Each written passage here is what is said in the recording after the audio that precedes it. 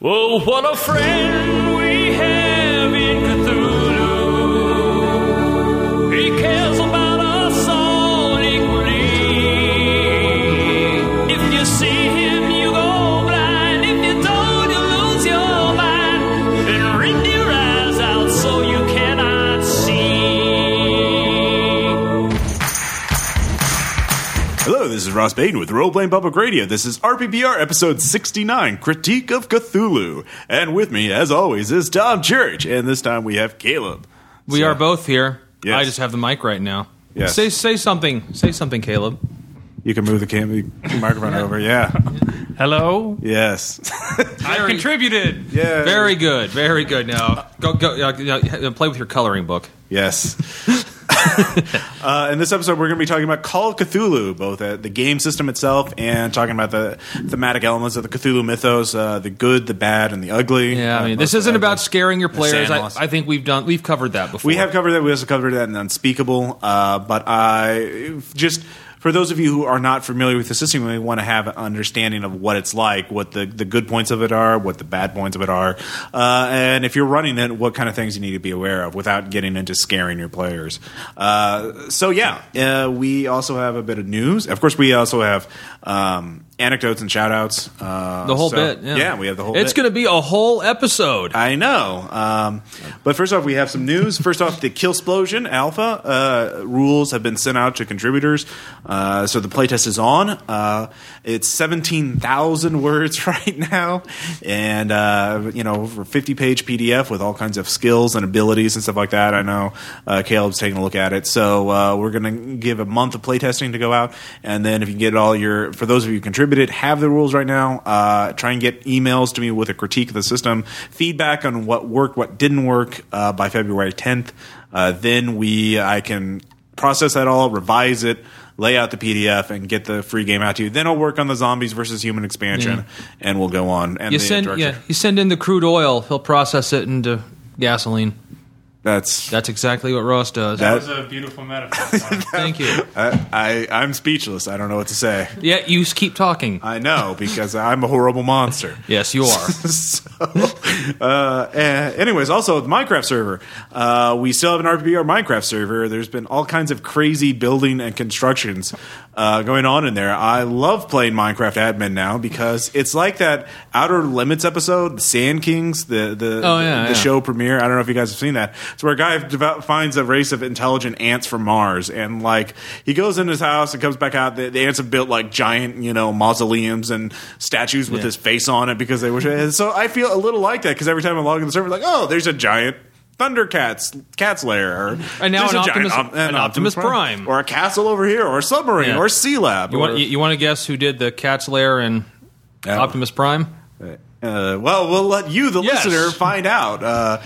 We'll have a link to there, but we're also going to be doing our first official event on that on January 22nd. That is a Sunday. That will be from 3 to 5 p.m. Central Standard Time. We're going to be doing the first Fern Gully LARP, and that's going to be basically, for those of you, I've sectioned off, cordoned off a piece of wilderness in the Minecraft server where the idea is there will be two teams. One will be the elves and fairies and whatever, and they're trying to protect the forest from the evil developers. The evil developers are going to try and destroy all the forest and build stone and metal houses. And oh my God, mankind! Yeah, so it's going to be like team construction and deconstruction, and this is going to be sort of a freeform event. I'll be recording stuff through Fraps.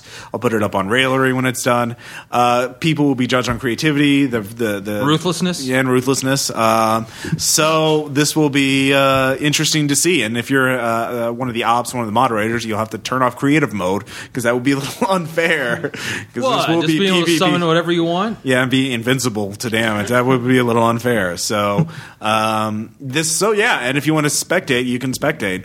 There will be 16 players. There's 16 players max on the server. So hopefully we'll have a good time and the server won't crash. So good luck.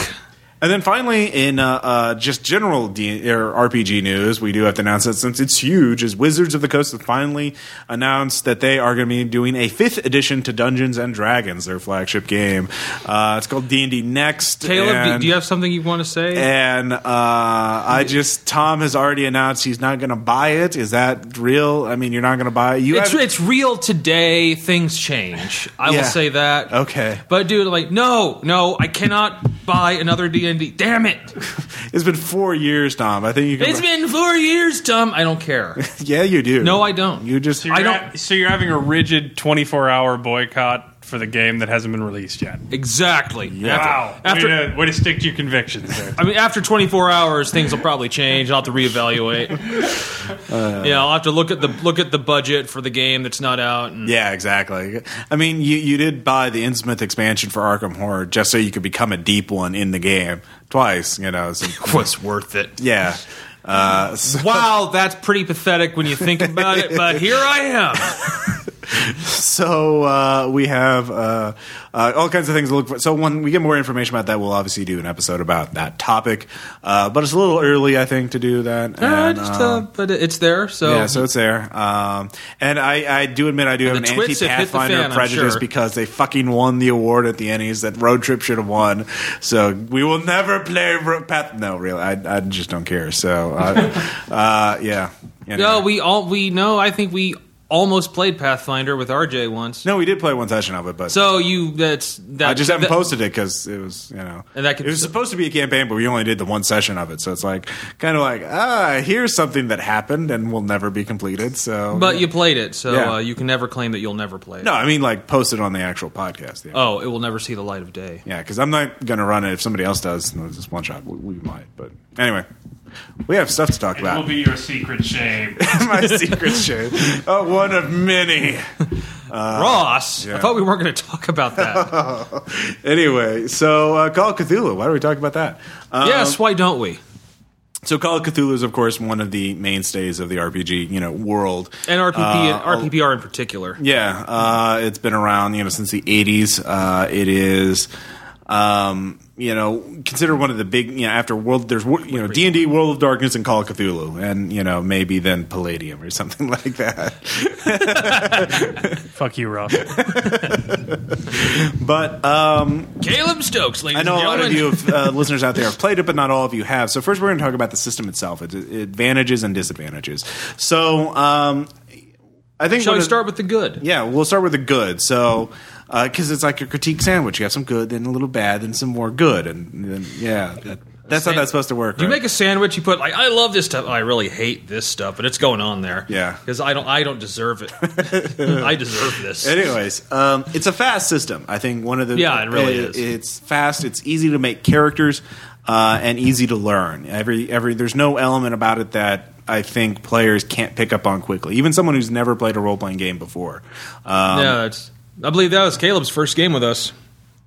Yes, my first game was The Haunting. Yes, which is on the Actual Play podcast. I learned some things other than about how to run a Call of Cthulhu, but had in a game run seriously, that's not a conspiracy against the GM, as that game was. Yeah, it's true. That's a good way of framing it. We were in a conspiracy that I was not in on, so I thought this was just every week, and I was like, "Can I make it to the door? Don't lose line of sight with the door." But it is very easy to learn and very easy to pick up on as a GM too. So I think one of the things about it's not just the system itself, which is a very simple percentile system. You just but it's also because you're playing a normal person.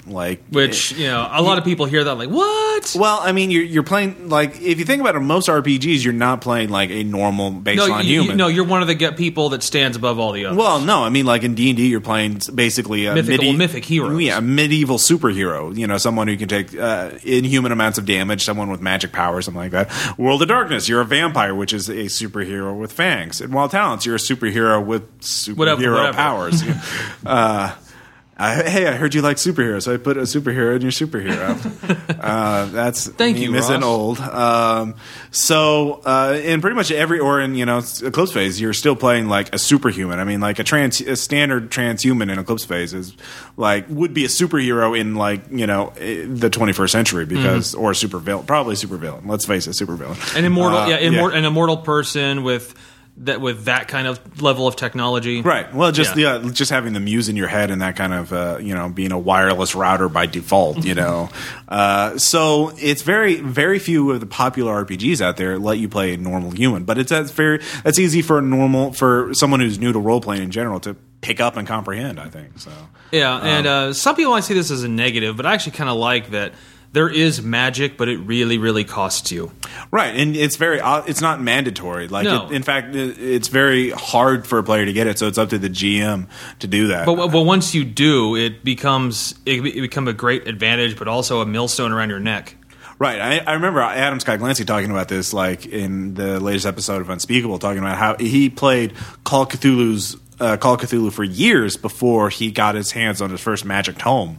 So, like, you could be a very dedicated player and never have to worry about that. I think the only times I've done that are games where I really want to, like, you're going to get screwed up. I actually ran Call of Cthulhu for a group that were primarily we play superheroes. Mm-hmm. And they said afterwards they didn't know if they liked it. But they said they had to completely change the way they thought about role-playing games. Because, suddenly that you can't just, kick down the door with your dual-wielded 45s and save the day. You kick down the door of the cultist compound, you're going to get perforated with bullets before anything supernatural happens. Right. This is true. This is another. They could be viewed as an advantage or a disadvantage, or a little bit of both. Is the deadliness of Call of Cthulhu. Characters will have 15 hit points at most. Usually about 10 on average. So yeah, it is a Munchkin-proof system, which is nice. It's Munchkin poison. If your group is infested with Munchkins, lay out some Call of Cthulhu and wait, and they will be gone by morning. It's a very realistic system. If you get shot, you're bleeding out, and you're probably going to die. Like, anything else touches you. Right. I mean, a standard handgun does 1d10 or 2d6 damage. Yeah. So I like it for that reason. Yeah.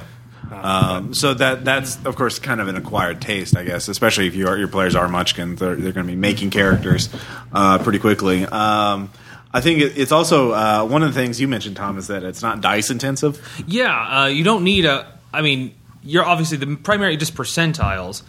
And you might need some d6s. Some d6 if you're going to roll. If you're going to make shotguns a character. do like 46. Yeah. But for the most part, you really only need the extra dice for damage. Right. Everything else is pretty much resolved with 3d6s if you're going to make a character. Yeah. And then your percentiles. Yeah. So you don't have to pack around 600 dice. Right. I mean, that's very like Wild Talents. Everyone has to have like 10 d10. Yeah. Also, D&D, you have a lot of different dice for different. Yeah. And Magic Missiles do D4, well, depending on what edition and what version of the rules you're using. Indeed. And so on and so forth. And, I think that's an advantage. Again, that also is like how it's easy to pick up and how it's easy to learn. So it's also a lot easier to share dice among other players. You also mentioned, how it's hard to munchkinize. I know, Caleb, when we were talking about it earlier, that it's a transitional system. Do you want to talk about that? What you meant by that? I think it encourages better role playing from the players because you have to make a unique protagonist without having, I'm the one whose hair's on fire, or I'm the one who can shoot lasers from my eyes. You have to actually make it a personality trait. So I think it's a nice transitional system away from more traditional RPGs where I love the escapist factor of RPGs, but I tend more towards the shades of gray kind of thing. Yeah. And that's just my personal choice as a player. But if you're trying to get the group into that kind of stuff, I think it's a good idea to maybe, if you've been playing nothing but D&D, start with COC before moving on to like Dirty World and just blowing them. It's a gateway drug to to better things, to the indie stuff, I suppose. Right. So this kind of gives you a little idea of like the base, the advantage, I think, of the system, because I mean the system began in the early '80s, and it hasn't changed very much since then. No. It's also one of, like, for example, because of its ease of use and its quick speed, like you can generate characters fairly easily, especially if you're familiar with the system. It's the only system that we regularly play that I have the players make their characters for one shots instead of pre-generated. It's not time intensive. Because like Eclipse Phase, you couldn't do that. In Wild Talents, you couldn't do that unless you're playing a normal human. Well, and also, even the players, who are just starting, they can get a character done in only about 10 or 15 minutes more than it takes everyone else. Yeah.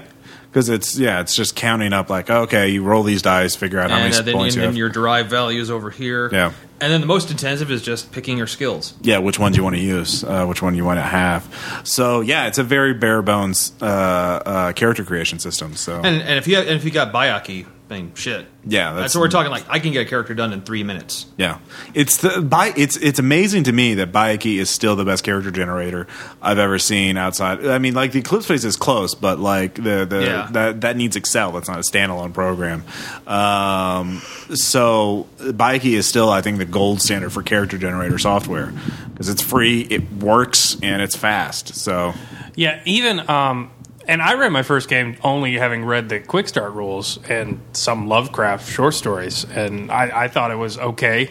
Like I love Eclipse Phase to death, but I've read the Quick Start rules. And I can't imagine, had everybody just read the Quick Start rules, having a good game. Which was the first game you ran? Was it Bryson Springs? It was Bryson Springs? Yeah. Okay. And I can't imagine running like a game like that based off the Quick Start rules alone. Like, somebody would have to know a lot more. Yeah. And that person would be teaching the game to everybody else who was confused after reading the 18-page packet. It is a very fast system in that regard. Yeah. Another thing I like about it, I mean, part of this will actually be mentioned in the negatives, but one thing I like, it is easy to create new monsters. Yeah. It's pretty much... Well, I think, like the ones that are set, you have lots that are set, but it's pretty easy just to think up your own. That's true. If you have the idea for it, like the statting mechanics, it's not like a D&D monster where there's a ton of stats you have to come up with. Like the Fisher of Men that you did, I love that. That was pretty cool. Yeah. Did they even have stats? I statted those out. Yeah, I think I did. But yeah, you don't need much to stat them out. No. You kind of need to know what they can do, how much, if they have an attack, how much damage it does, and beyond that. Well, I think that kind of dovetails into the disadvantages. One thing is that the attributes, the reason why it's so easy, one of the reasons why it's so easy is because the attributes in Call of Cthulhu are largely meaningless except for specific things. For example, appearance. Well, appearance, but all of them basically. Like even strength, there's no aside from lifting, and carrying weight. There's no penalty for having a low strength outside of a few things like possible damage. Kind of like Palladium. Yeah, it's kind of like Palladium. Like you're not penalized. There's technically no penalty. Yes. We said the word. Yeah. Caleb is going into a fit. Yes. It's his code word. He just sees red after that. It's his Manchurian Candidate word. Would you like to play a nice game of Palladium? And off he goes to kill somebody. But I think like character, like PCs, like and some stats are, and they're unevenly weighed. Like power is ridiculously important in that game because that like luck, sanity. Which is luck and sanity and magic points, which are used to defend against magic attacks, which are used to cast spells. With luck is used for all kinds of things. And intelligence and education, I think too. They're reasonably important, because that's skill points and points. ID and knowledge attributes. Yeah, but reflexes, a lot of dex. Dex, yeah. A lot of stuff is a lot of roles are based on dex. Yeah, but like con, strength, size, appearance. They're like appearance is almost totally useless. Like there's not a charisma attribute. It's persuasion and fast talk. Yeah, so it's kind of an uneven bag. So monsters, you can assign them stats without having to worry about it too much because of that. Or characters. I mean, like, oh yeah, he's got a strength of 9. Whoop-de-doo. So you can go on investigating. So there's that. Also, there's a lot. Skills are uneven too. Now that I think about it, like it's especially if you're not familiar with the system, you may not. There are tiers of skills. There's the god tier of skills. Spot hidden, dodge, listen. And then there's like the B tier, which are like library use. Various weapon skills because there's a lot of different weapons. Then there's like the skills that are either incredibly important or totally useless, like German. If the book's not in German, you're like, who cares? Operate heavy machinery. Operate heavy machine. Well, is vital for every scenario. Like operate heavy machine. Even in the scenario that I have run, where I meant the whole purpose of the scenario was to use operate heavy machinery, no one used it. So like, operate heavy machinery is still the bitch skill of Call of Cthulhu. Maybe some of the piloting skills, or something like that, or photography, photography, because like no one ever takes a picture in Call of Cthulhu for some reason. Well, we're too busy killing or running. Yeah, exactly. We're accounting. There's another one. Actually, I didn't say credit rating too. Credit ratings, again, like your money, basically. I mean, credit rating is actually used in publishing areas. That's kind of a C. Kind of not like not an F, but not an A. Well, actually, that's I guess another thing. You can't really play a rich person. You can. Well, not really. I mean, you can have credit rating, but I mean, if you want to be like, say you actually want to play like a someone with enough money that he unbalances the game. No. I mean, the millionaire playboy character. Yeah. Which especially if you're in the 20s. Yeah. It's really hard to do that because you still have starting wealth. Right. And so your credit rating is like, well, I maxed out my credit rating skill. Does that mean I have the penthouse in Manhattan, my own ship that we could transport everything? You're like, well, no, not really. Like, well, then great. Yeah.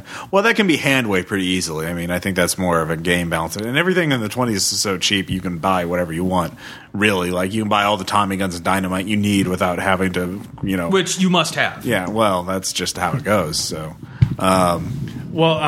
segueing into another disadvantage, mentioning the billionaire playboy 1920s millionaire, there's a problem with getting that billionaire playboy with the hobo, the other person rolled up, with the investigative journalist, with the tribal war fisherman veteran and the tribal fisherman, and let's all go. Like, they're getting into adventure is a serious challenge in a lot of Call of Cthulhu things that I think a lot of Call of Cthulhu texts even recognize, but getting all the PCs, especially when they're rolled by players, into the same place and on the same page, can be pretty difficult unless there's a lot of work beforehand. Yeah, that's why Delta Green's so popular, right? Because it's a great framing device for getting people with the skills that would be relevant for an investigation to go investigate. L creepy shit. So L creepy shit. Yeah. So I think that kind of goes into the fact that Call of Cthulhu, I believe, is even though it's easy to play and learn, it's definitely more challenging to run than D&D, because D&D has a very standard, framing device. You go to the dungeon, you kill the monsters, you get the loot, or you stop and you stop the bad guys, and that's it. And in D&D, you have your minis and your battle mat. Yeah, well, depending on what edition, what rules you're using, but still, it's a very heroic literature, fantasy literature. You go here, do this, come back. In Call of Cthulhu, it's a mystery investigation game, but Call of Cthulhu itself is a skill based thing, and you can miss the vital clues. Yeah. Which is, I know you pointed out, Caleb, that the whole thing was because if you fail, they invented the gumshoe system. Ram Laws invented that solely to fix that one part of Call of Cthulhu, which was one of the reasons why it's so challenging to run. The base game. Yeah, that's something I had to learn. Comments. Thank you for the helpful critique that I was doing too much spot hiddens and stuff when I ran COC earlier. Yeah, and I agree, but mysteries are great, but it's hard to DM that, because if you really want a true mystery, you need to have multiple plot branches for if they are not solving the mystery. Like, you need to be prepared for when they're just like, the cultist is Charlie Chaplin. Let's let's mow down the mansion and drive away. Like, set it on fire and shoot anyone who comes out. Yeah, like when they fail that check and they get some nonsense information as a result, you have to be prepared to roll with it, or you got to railroad them. Like, that's pretty much it. So That's a weakness of the system. I think, and it's not just the system itself, because like some of the Call of Cthulhu adventures, there's a real wide range. Like Call of Cthulhu has the best written adventures in any RPG ever, but it also has some of the worst adventures, and not just worse overall, but like worse in different ways. Like, I mean, Dennis Detwiller is a great writer, and his adventures are very well written, but they're fucking balls hard. It's like I want to be that guy, except in Call of Cthulhu format. You know, it's or Super Meat Boy only. You know, on the challenge levels. I mean, they're fucking like, oh yeah, invisible rate. I know we've gone into this before, but like some Call of Cthulhu adventures literally say like, if you fail the spot check, you don't get the one clue you need to finish this adventure. They're fucked, you know, and they won't know it for 3 sessions. You know, like I don't know what it is, but some adventure writers take the simulation really too seriously and like, no, that's how it be. You know, blah blah blah blah blah. In a world of giant tentacle monsters, we have to be as realistic as possible. You know. Yeah, another thing I've noticed that some things the skills don't allow you to really do. Like, I think chases are one thing that I've never seen done well in Call of Cthulhu. Yeah, I mean, and that's me. Everyone loves a car chase. Right. I know like One Roll Engine and the World of Darkness and a lot of more recent game systems have really good chase mechanics. Hopefully Killsplosion. I wrote exactly. that.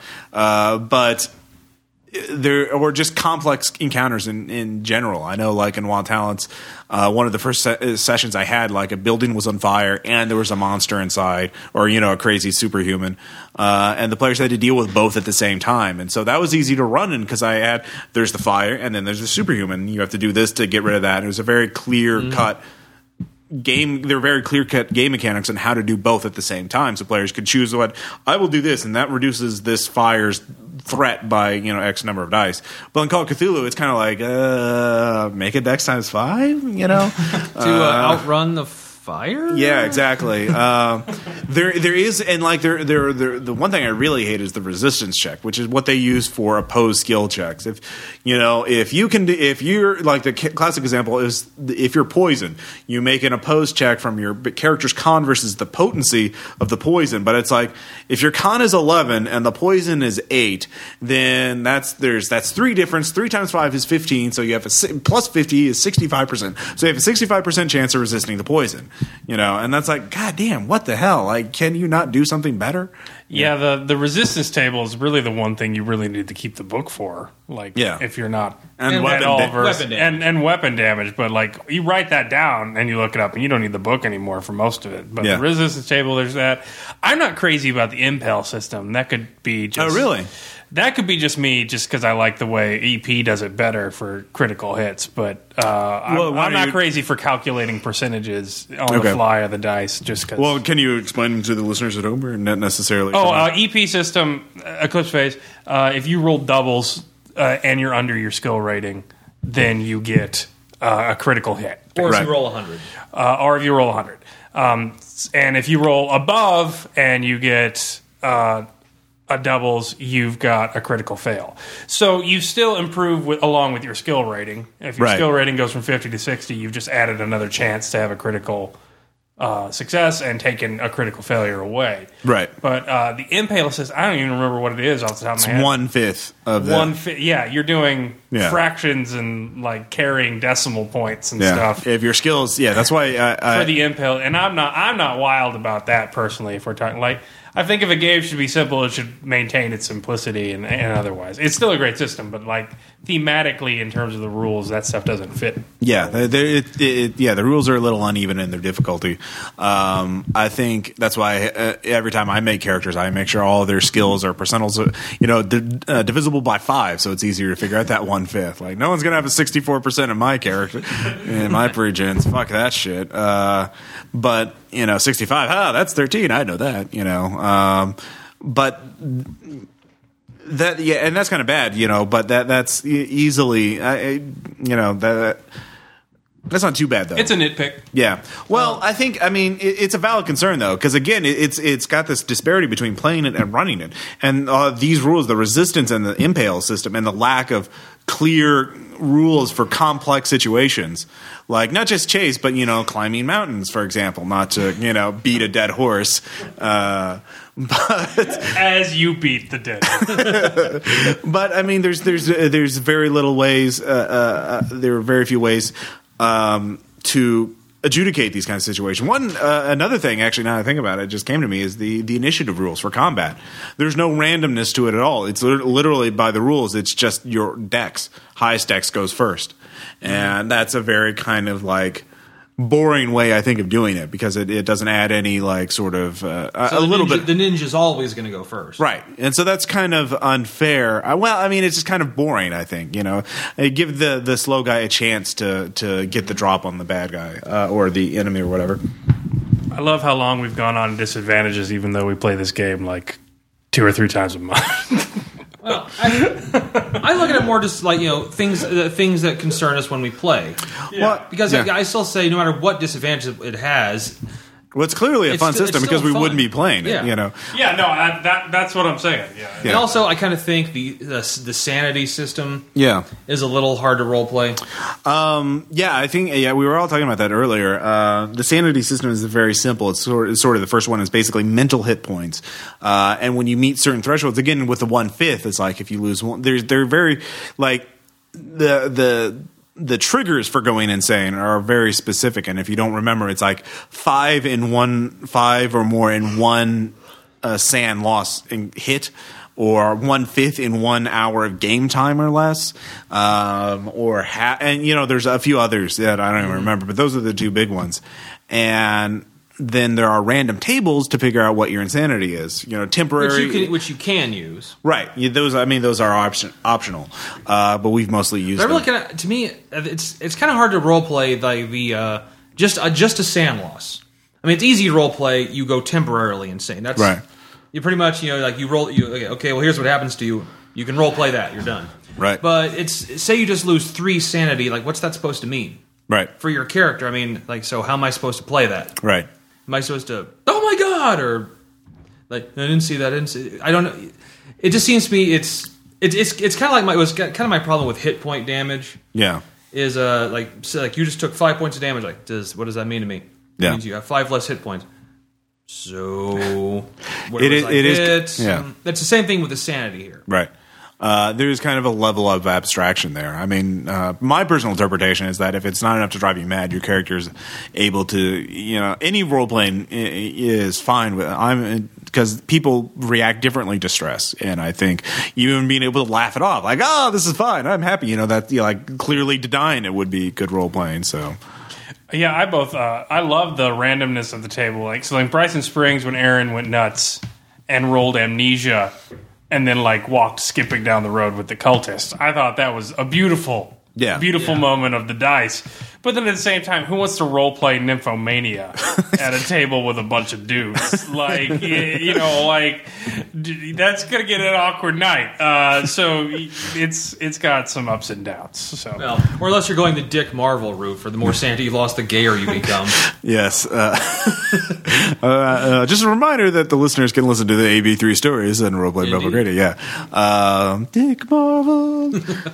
But again, that also I think again comes down to the difficulty in role play or running a game for Call of Cthulhu, because then you have to handle that for all the players and make sure that they're kind of towing the line.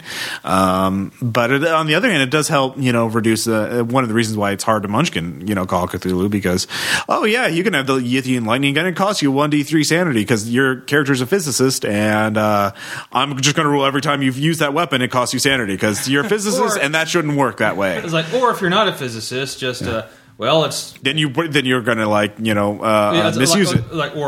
Let's see. We'll have a base skill of Yithian lightning gun at 15. Yeah, and if you botch, you're gonna get radiation poisoning, which happened. Yeah, I remember that. That was good times. And actually, I kind of like this one. Knowledge can be a liability in this game. That's okay. I'm back to an advantage. Yeah, I like that actual knowledge can be a liability. Well, aside from that, reducing your maximum sanity, which I don't think any character we've had, because we've only done one shots, and has gotten enough Cthulhu Mythos to actually reduce their sanity. I mean, aside from the sand loss from reading the book. To reduce our permanent. No, I don't think we've ever done that. Because you'd have to get like 20 or 30 points of Cthulhu Mythos, and getting that in one game session, your character's going to be crazy anyway. Yeah, you read the books. Yeah, well, you talked to Nyarlathotep. He gave you a seminar. That was CthulhuCon. Yeah, so corporate seminar with Nyarlathotep Hotep. Yeah, exactly. So does he go for the high quality hotels, or do you think he would just be like at a Holiday Inn? I could see him in both. Honestly, I think he works in all situations. He's a man of the people. At the Courtyard Marriott in Cincinnati, Ohio. Exactly. So like self-actualization in you. So we've been talking about the system itself, the good and the bad. Yeah. Why don't we talk about the Cthulhu mythos? And we're not going to be talking like how to scare your players because we've done that, topic to death. But like, let's talk about them thematically and why some people really like it and some people don't really dislike it. I'm going to go flat out and say I still really like it. Yeah, of course. I love all the old, like the old ones are great. Most all the monsters are great. Yeah, and especially the old ones, man. They're really awesome. Very, yes, nameless horrors, but yet they're named, and you can still describe them, and I like that. Yeah, and also they're really effective at being villains. Right, every last one of them. And I know, but there is one issue with that, and it's also because the people who are kind of predisposed to playing Call of Cthulhu are going to be the ones who are fans, and that's kind of leads to issues that I know you were bringing this up earlier, Caleb, about the whole metagaming issue, the knowledge of the mythos. I know we talked about this on Unspeakable as well, or I did with other people. But what is your take on that? I'd prefer not to use different creatures of the mythos because while they're cool, and I like reading about them, and I love the stats in the Cthulhu book, like each 1d4 investigators per turn. I love that they stat out all that stuff. I think they're great to read in terms of getting a background of how the Lovecraftian, pantheon transfers into the game. Yeah. But if your group plays a lot, you're going to be an hour in. Oh, it's a Chthonian. Oh, well, it's a fire vampire. Oh, it's a star. I know that's happened to me. I know, like in the Zeppelin game, as soon as I heard invisible and sucked blood out of different little porous little tentacle. Oh, yeah, that's a star vampire. Yeah, I recognize that. And to me, if the point of the game is horror, that kind of sucks the weight out of the scenario. It'd be like if in the middle of the vampire movie, all the characters suddenly went meta. Yeah. And, oh no, it's definitely a vampire. We got to get this, and this, and and like if that's the theme of the movie, that's fine. But it's not a really scary vampire movie anymore. It's an adventure movie with a vampire. I think it can be pulled off, but it makes it a lot harder. I think Fright Night, like the remake, we saw that a little while ago, and that I think pulled it off. Well, I don't think it was a bad movie, but I wasn't scared. Like, I didn't find it horrifying. I was like, okay, cool, fight the vampire. It was an adventure movie with a vampire as the villain. I wasn't like, oh god, like Salem's Lot or something like that. Well, the scene on the highway, I'm thinking that scene was scary, but the rest of it, because they get the crossbow and everything else, and David Tennant's in it. Yeah, this is true. It's hard to be scared when David Tennant's on the screen because you're giggling. Well, I actually said, but to me, I agree with that. But there's also a difference between just the monsters and the old ones. Yeah, the old ones, if used correctly, it's actually good that the players recognize that one because they almost never just suddenly show up. Yeah, they're usually the ones that appear at the end of the campaign. Yeah, and I think to me that's good. That a lot of players like they often play games, but you're like, God, it'd really be great if we could actually encounter Cthulhu in this one because you almost never do. It's usually always you read books about him, and deal with the minions, but. The old ones are good to actually throw in there, even if you know them for the end of a campaign. They're great for a finale, I think. And I think that's what they should be used for. So really knowing them is fine, but it's the actual monsters that show up. Yeah. That I think, yes, you recognize, oh, that's a ghoul, a deep one. Yeah. So but then again, as I said, it makes it easy to make your own monsters. Yeah. I mean, that's true, so yeah. The thing I've noticed is that the themes of Lovecraft, or at least where Lovecraft survived, I guess his legacy is the whole cosmic horror thing, whereas you are small, petty, and insignificant, and your life is meaningless, right? As is everything you love, and that's really hard to represent in a game, especially a one-shot, or at least really hard to represent vividly enough that anyone wants to keep playing. So it typically manifests in like cultists trying to kill you, stop the gate in time, and I think that's what makes it a fun game and whatnot. But if you can get that into the game, even as a hint, I think that's fantastic. Like that whole concept, as none of this matters. You could win or lose, but it's going to happen anyway. If you can even get that in there, that can be kind of creepy. But it's so hard to do narratively. I don't think it happens though. But since it's such a physical confrontation, or at least it often ends up that way in Cthulhu games, I think Cthulhu games, unlike Lovecraftian stories, typically build towards pretty big climaxes, or at least my experience with them. There's usually some pretty big chase fight, encounter with another dimension kind of thing. That it gives it a nice narrative arc. But. Yeah, that's true. These stories, these games are always built on genre fiction, and genre fictions always follow, sort of formulas. We talk about D&D's formula, but in Call of Cthulhu is, I think you mentioned it earlier, was the, find scary thing, find out about, book that mentions scary thing, encounter scary thing tries to eat you. Or a friend of yours encounters scary thing. Right. So, and that explains why the tribal fisherman, the lumberjack, and the millionaire playboy are all fighting evil together. So, but I think, that's the thing about it. One of the things that always struck me that was interesting about Call of Cthulhu is how many people just stick to the canon, as it were, in terms of monsters and things allowable. That Lovecraft, and also sticking to the 1920s. 1920s are interesting to me, but honestly, well, I prefer World War II myself. Well, Lovecraft was writing modern fiction at the time. He wasn't writing historical fiction. He was writing the here and the now. He was writing cutting-edge science fiction, talking about recently discovered planets, now not planets, and use technologies and theories.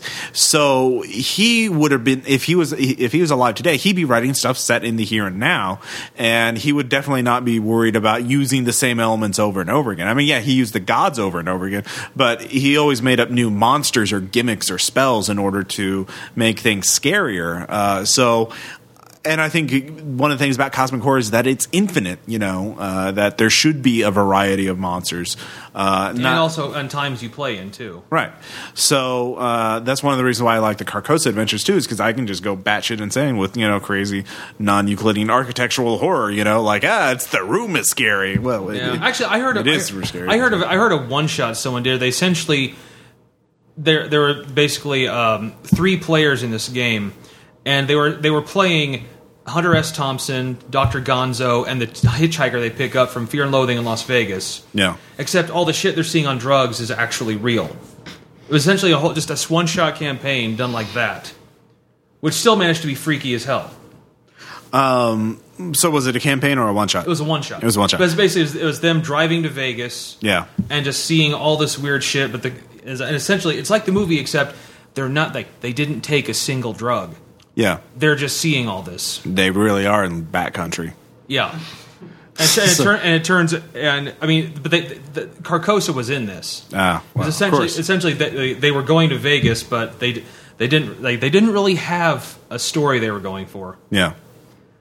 But you can do stuff like that. Yeah, I think that's the thing is one of the problems that is often leveled is like tissue paper characters, because they're so fragile, and you can't really do a campaign about it without a whole conga line of characters to replace dead ones or crazy ones. And I know when I ran Mass of Nyarlathotep all those years ago, I did that because one, I just wanted to do that way, and two, we all wanted to experience that. Yeah, too. And that was Mass of Nyarlathotep, which is a really fucking lethal campaign, but. I think the thing is, I mentioned this before, that you can do a Call of Cthulhu campaign if you know that will be long and with relatively few character deaths or insanities if you know how to run it. And that means understanding the pacing, which means or because of how toxic the Cthulhu mythos elements are to characters, you have to really minimize it, and you have to really emphasize the possibility of encountering it. So what you do is you do investigative campaign with a lot of legwork, interview, and mundane threats and challenges, almost like a police procedural or, a conspiracy theory movie or story, something like Tinker Tailor Soldier Spy. Very good.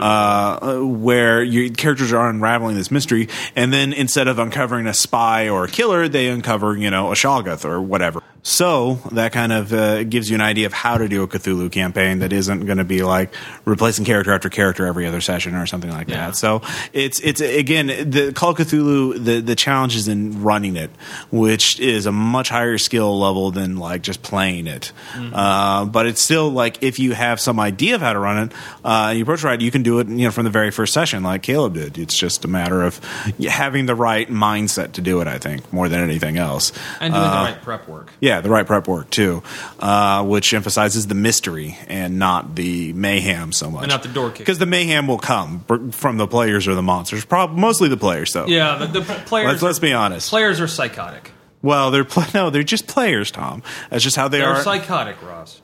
It's player logic. So we'll just leave it at that. Logic. That's a nice word. So we have a letter from Tom. Yep. And we of course we have shout outs and then an anecdote from Aaron's latest game, which is about Lovecraftian stuff. So Indeed. it ties in. So we'll be right back.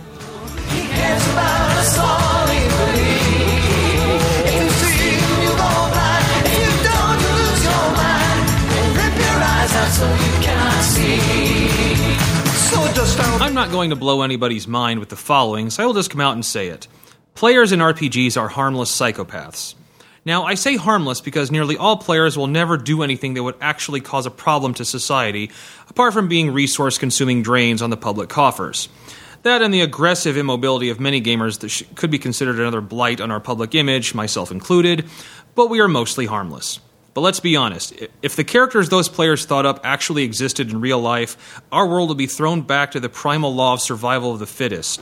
The cities would be ravaged places where hordes of gun, sword, magic, explosive, and demonic minion-wielding PCs would be cruising around in their nuclear-powered road warrior vehicles or skeletal nightmare steeds, spreading violence, destruction, and cheap beer and ale across a blasted landscape. Yes, it would be worse than Detroit. So we can all agree, PCs are a rather violent lot. So much so that most of them go around wiping out towns or the entire adult orc population of some random medieval world. And yet many of those players have no idea that consequences might come up in response to their actions. And why should consequences come up? Most encounters are like bad action movies, where those that would enforce consequences would be nothing more than lambs to the slaughter.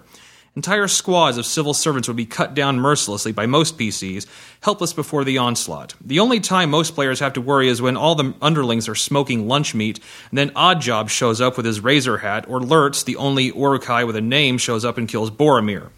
So many players go on about their business without a care in the world. And why is this?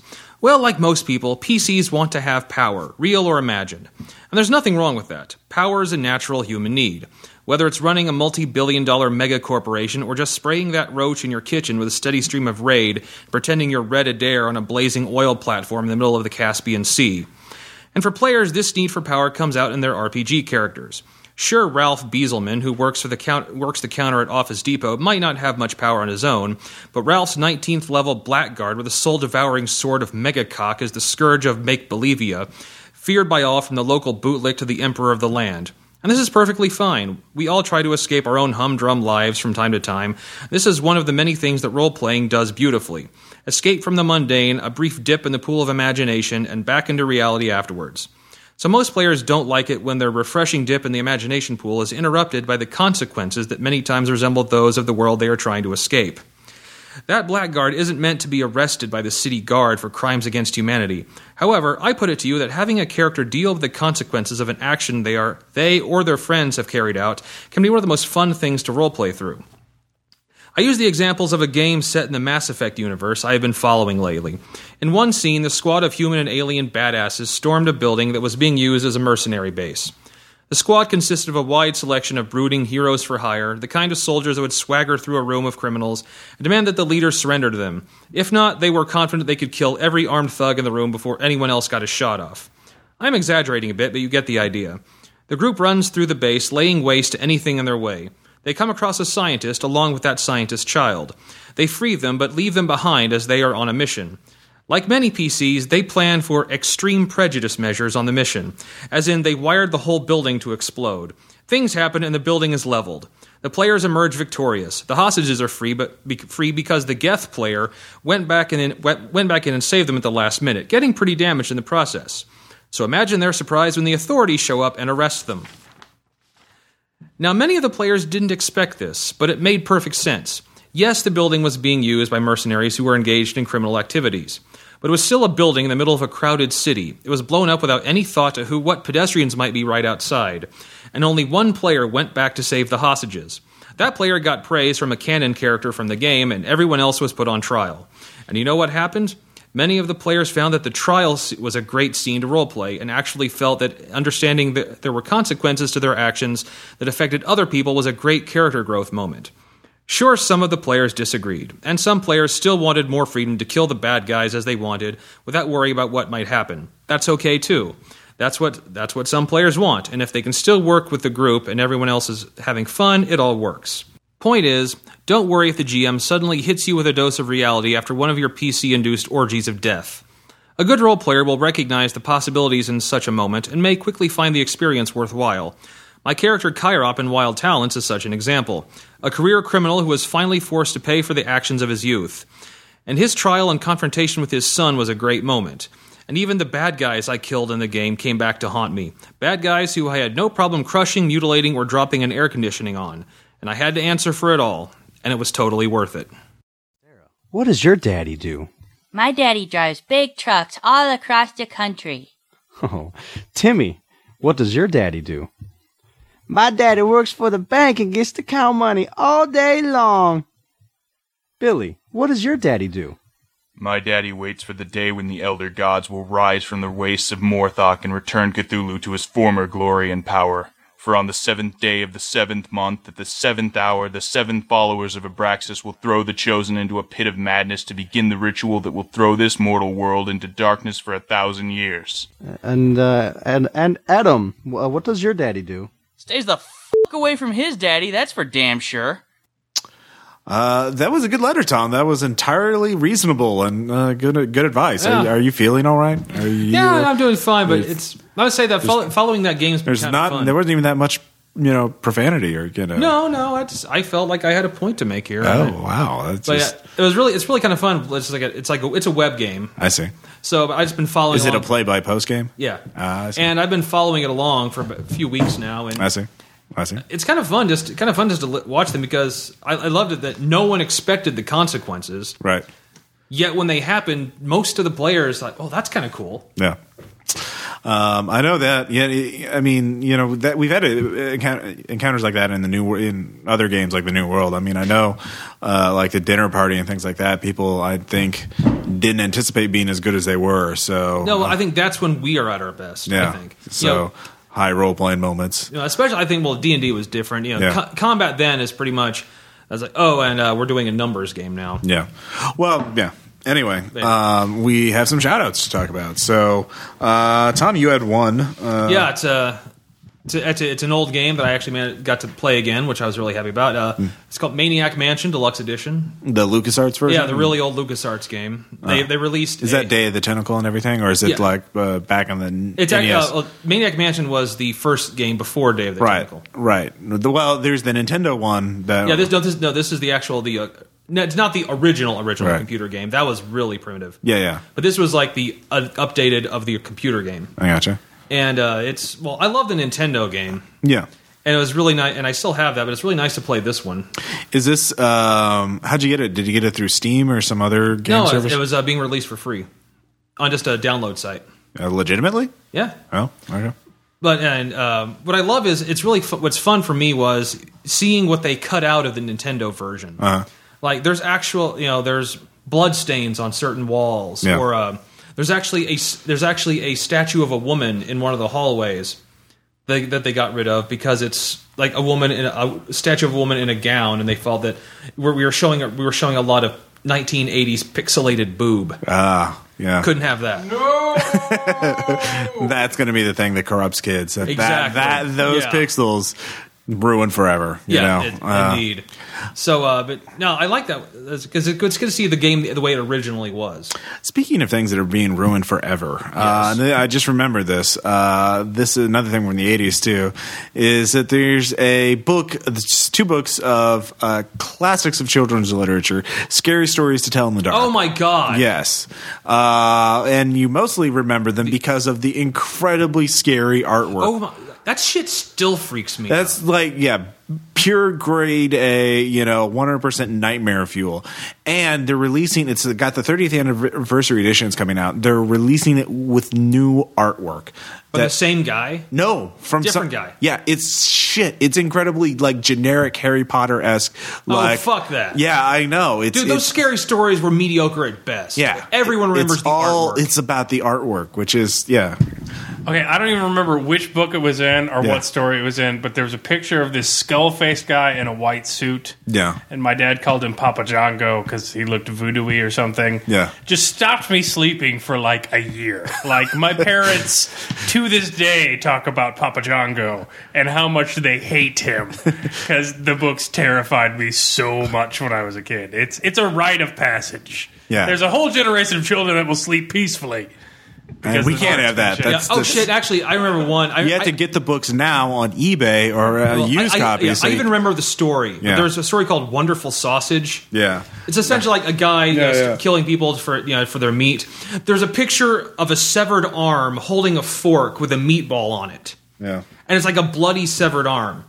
Shit like that. And this is for kids. We should organize a boycott of HarperCollins, whoever's publishing it, and just tell them, we the nerds demand the scary art. We want to traumatize a new generation of children. Dude, every single one of those pictures was freaky in some way. Oh, my God. That was what was brilliant. Sigh. I don't even know who that ruining it forever. I don't even remember who the artist was.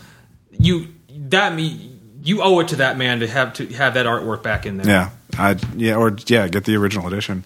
I actually have the original edition. I actually bought them a couple of years ago for use in a Little Fears game. So nice. But yeah. Anyway, so next up, there's a movie. Speaking of horror and scary things, Caleb and I watched a Australian horror film called The Tunnel, which is about why don't you tell us about it? The Tunnel is about a crew of Sydney journalists doing a story about a water recycling plant that's going to be put in the abandoned subway tunnels. Well, like they're going to, the idea I think is there are these reservoirs that have been abandoned in water, and they're going to tap them and purify the water that's collected in these old World War II bomb shelters and stuff. Yeah. This labyrinth of stuff, which is apparently really beneath Sydney, and so it's like found camera footage kind of stuff. Of them moving through the tunnel and being attacked by something, and it's really smart filmmaking on a budget. Yeah, and there's some genuinely creepy stuff, and it's got a whole urban explorer element to it because they really filmed it in those. It's tunnels. great fodder for gaming, and they released it legitimately through BitTorrent. Like they seeded the torrents themselves in order to get publicity for it. I don't know. I mean, that's how I got it, and I don't know if they still have it out like that. It's been released in DVD in the U.S., so it's a good, and it's probably on Netflix and all these other streaming services. So it's just a good, entertaining, horror film to watch. Yeah, so. It's shot in a documentary framework, so you'd think that would steal the suspense away from it, but it doesn't. It's still pretty good. Yeah. Although I still love the cameraman at the beginning of it, as opposed to I wish he'd stayed that way the entire film. Very jocular. Monsters. But that's about it. I want to talk about urban things. There's a book I've been reading right now. I'm almost done with it, called Instant City. It's a story of Karachi, which is the largest city in Pakistan. It went from, and it's talking about how it exploded in growth and size from 1947 when Pakistan was formed to now. It went from 600,000 people to 13 million people, and from 1947 till now. And so that caused some issues, some instability. It's like some infrastructure problem. A little bit, yeah. It's almost like a post-apocalyptic world in of itself, because many of these neighborhoods, what's really fascinating is the nitty-gritty stuff, like the mechanics of how these neighborhoods operate. So it's an interesting book if you're at all interested in how cities are formed, urban design, that kind of stuff, and corruption. SimCity players. Yeah, SimCity players. Which I play the fuck out of. I'm reading his research for my post-apocalyptic game, because I think Karachi, in a lot of ways, is how the post-apocalyptic world will work. It's self-guided neighborhoods and that kind of thing. Anyways. On a completely unrelated note. Yeah. I was looking through for boring school teacher stuff, and I found a kind of cool tool for RPG things. It's called Fake iPhone Text, just .com, and it's just a text box, and you type in a line and hit enter, and type in a line and hit enter, and once you hit convert, it'll spit you out a screenshot of what it looks like as a list of text messages on an iPhone. So I thought that'd be good for making handouts for games, especially mystery games. Like, you find the dead guy's phone, and it says, and you can pass that out to people. I Fatagan. Yeah, exactly. Well, that would probably get auto-corrected. But it's pretty good. So no, he added those to the dictionary. Oh, my God. We're dealing with a level 5 cultist. Thickens. Speaking of the internet and other things, I am now a fan of Horse eBooks, which is a Twitter account set up by a Russian spammer. It takes random phrases from ebooks that it tries to sell you and just posts them on their Twitter account like one an hour. And these phrases have no connection with logic, syntax, context, anything. But they're hilarious because they're so, like it'll literally send out a tweet saying delicious mud. And that's it, Now you too can kiss hair, Do you have too many horses? Throw one away. Trainer of deadly untrainable horses, And it's developed a fan following because people love this shit. And like, there's two Tumblrs. There's one that just writes fan fiction where they take one sentence in there and make that what Horse ebook says. Like, I was being stalked by Horse ebooks, and then it said do re fa mi do re fa fa so fa fa, and like, and then there's also Horse e-comics, which makes comics out of phrases from that, So it's perfect and beautiful, and it makes the world a better place. So you should be a fan of Horse ebooks. Yes, I have one more. Yeah, it's actually a 6-year-old, I believe, a 6-year-old game that I recently got up again. The Movies. Okay. Game Lionhead Studios released. I think it was 2005. Oh man, I remember that one. That was forever. Yeah, and I got Windows 7, so it didn't work. Finally found a way to play it, and I forgot. You go 6 years and not play a game, and then suddenly take it up again, and suddenly it's like fresh and new again. Yeah, and I must say, I'm like that way with XCOM. XCOM's just beautiful. Yeah, but the Movies, it surprised me how much I'm playing it again, and it's. Yeah, I think managing your lot's fun, but I think the most is just setting up the scenes and actually making the movie. Yeah, cool. Yeah, so kudos Lionhead for a game you released 6 years ago. Going back to a more mystery investigation kind of thing, I just read the new graphic novel Parker the Outfit, which is based on the film noir or the noir fiction mystery character Parker, who's a professional criminal.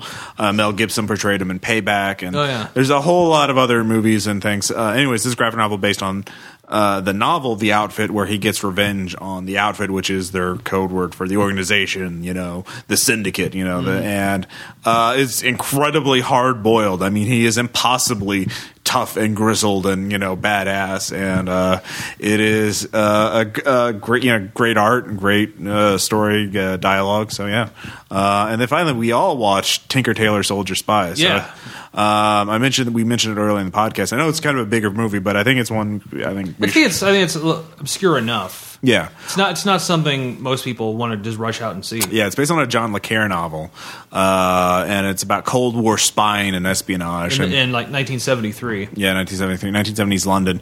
Gary Oldman is phenomenal in it as the main character. He doesn't even speak for like the first 15 to 20 minutes of the movie. Yeah, he is. It's just all his face. Yeah, he is very reserved, shall we say? Very British. Yeah. Although the John Hurt, his boss in the beginning, is the opposite of that. Yeah, and it's like great, especially when you're going to do a Call of Cthulhu. That's a great model for how an investigation, a mystery game should be like. That kind of level. Lots of just slogging through legwork. You could really replace it and do it as a Delta Green game, replacing the spy instead of spying for the Soviet Union for a cult or MJ Majestic 12 or something like that, and work even better, because then there's always that element. And I love the infighting that goes on within the organization, the bureaucratic fighting, the little fiefdoms. Yeah. The bureaucracies are great. Like, that's a big element that was then incorporated in the Atrocity archives. Makes me want to get the actual Le Carre novels and read them. So I don't know if any of you read them or what were any other impressions of the movie? I'll just reiterate Gary Oldman. He does a lot with like maybe a page worth or two of dialogue in the screenplay. Like he's Yeah. got a pretty solid monologue, and then there's kind of a parlor scene. Yeah. And other than that, he just looks like he's being very careful about everything, but he still does a pretty good job characterizing the character. So I was really impressed. So Or the scene where just when he's talking about the Soviet spy master. Right, the monologue. yeah, he does a great job. Yeah, of what he that's has. it. Yeah. Yeah. And if you go on Wikipedia, like there are fans that have written up like their Wikipedia entries for all the major characters in the Le Carre novels. And also, if you think waterboarding is intense, Yeah. I kind of like the scenes they do in that. It's not, it's torture, but not 24. Well, they like I mean, they only show you a little bit of it, like a few seconds of it. They didn't show you But the also hours and a hours lot of of it is just leaving them there. Yeah. Just tied up for hours. Yeah. Pretty unpleasant. Yeah. So, and then finally, of course, we have our anecdote. And What an anecdote. Recently, Aaron finally finished his game, The Legacy of Nim, which is what he ran at Gen Con. Where he 3 took, times. basically taking The Secret of Nim, the Don Bluth animated film, and adding Lovecraftian stuff to it. So, Yes, and he yes, ran it indeed. Monsters and Other Childish Things. We were all mice or rats, or I think we were all rats. Rats. Intelligent rats. I was the magic rat, the rat with magic powers. Yeah, I and- wasn't in there for the first part. Right. So, yeah, what were your impressions? Well, Caleb, you were there for both sessions. What were you? Well, the Lovecraftian stuff, I had somehow forgot what he was talking about writing. I did not see it coming in the game. Yeah. And then how it came in the game. Yeah. So, I was trying to play like a kind of cutesy, lovable fool character. And man, shit just got real. Like, Grimdark. yeah, it just got. It was not a bad game. It was entertaining as hell. It was very climactic. And it had a nice arc. I enjoyed the way the characters went through it. But man, it was just like you thought Nim was intense. Wait till you see the sequel. Like it just came out of nowhere. This is true. Of course, there's kind of hints in the first session when we had to deal with the humans who were about to tear up a place we had to go into, so we had to get them out of the way. And so Aaron let my character, who had magic powers. Let's see here. What did we do? I gave a guy an imaginary urinary tract infection. Again? Yeah. Again, This is Ross. only the second time I've done it in a game. But one should have been enough. No, that's my thing now. Anytime I have mind control powers, that's what I'm going to use to disable people. You have a urinary tract infection, and deal with it. My urinary tract was removed in the war. That's not a thing. That's not. And then the other thing, we put allergens in a guy's histamine spray, so he would have a very bad reaction when he used it, and or something like that. I can't remember exactly what it was. So we nearly killed a guy, by provoking a deadly allergy attack, and then gave the other guy incredible pain from an imaginary tract infection. So, and that was the first session. That was before things got really real. Just Caleb is looking. Yeah, I was only there for the second part, but from what I understand, things went into grimdark territory really quick. Yeah, the basic plot involved finding a missing captain of the guard who took some important items from the community and from Thorn Valley or something, and we had to go find him, get the items back, and then we found out there's a new threat to the kingdom, and bad things are happening. So. Mass graves, mutilation, just cosmic horror. There's horrific- zombies. Okay, I had nothing to do with Aaron having zombies in Yeah. there. Like that. Like, do not throw that on me. But yeah, You know what it reminded me of? It reminded me of when you're a kid, you see the Jungle Book, the film, and like Baloo, fun in the jungle, and then you read like Kipling. It reminded me of that transition. You're just like, this is really racist, and then Mowgli like becomes the Beastmaster and has them like raise a village to the ground, and you're just like, where's Baloo? And that was my reaction to the game. Kipling's good, but if you go in expecting something else, it was a sudden transition. Yeah, it's true. I mean, like the same thing with like if you read like the real Little Mermaid or something like that. Like it doesn't quite have the same ending. Basically all the Disney movies. Let's say. Yeah. So. Anyways, I think that wraps up this Good job, episode. Aaron. Good job. Good job. Yeah, that was a fun game.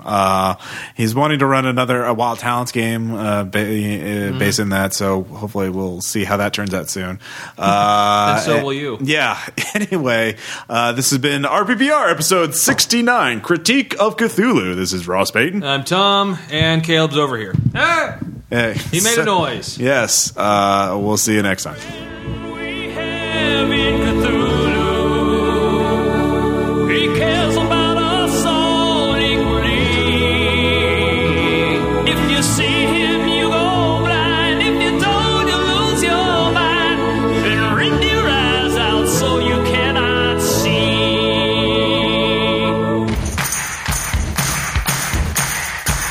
I was feeling down and dejected, and every day felt more like a curse. Then I thought about the horror that sleeps beneath the waters, and remembered it could get much worse. Oh, what a friend we have in Cthulhu.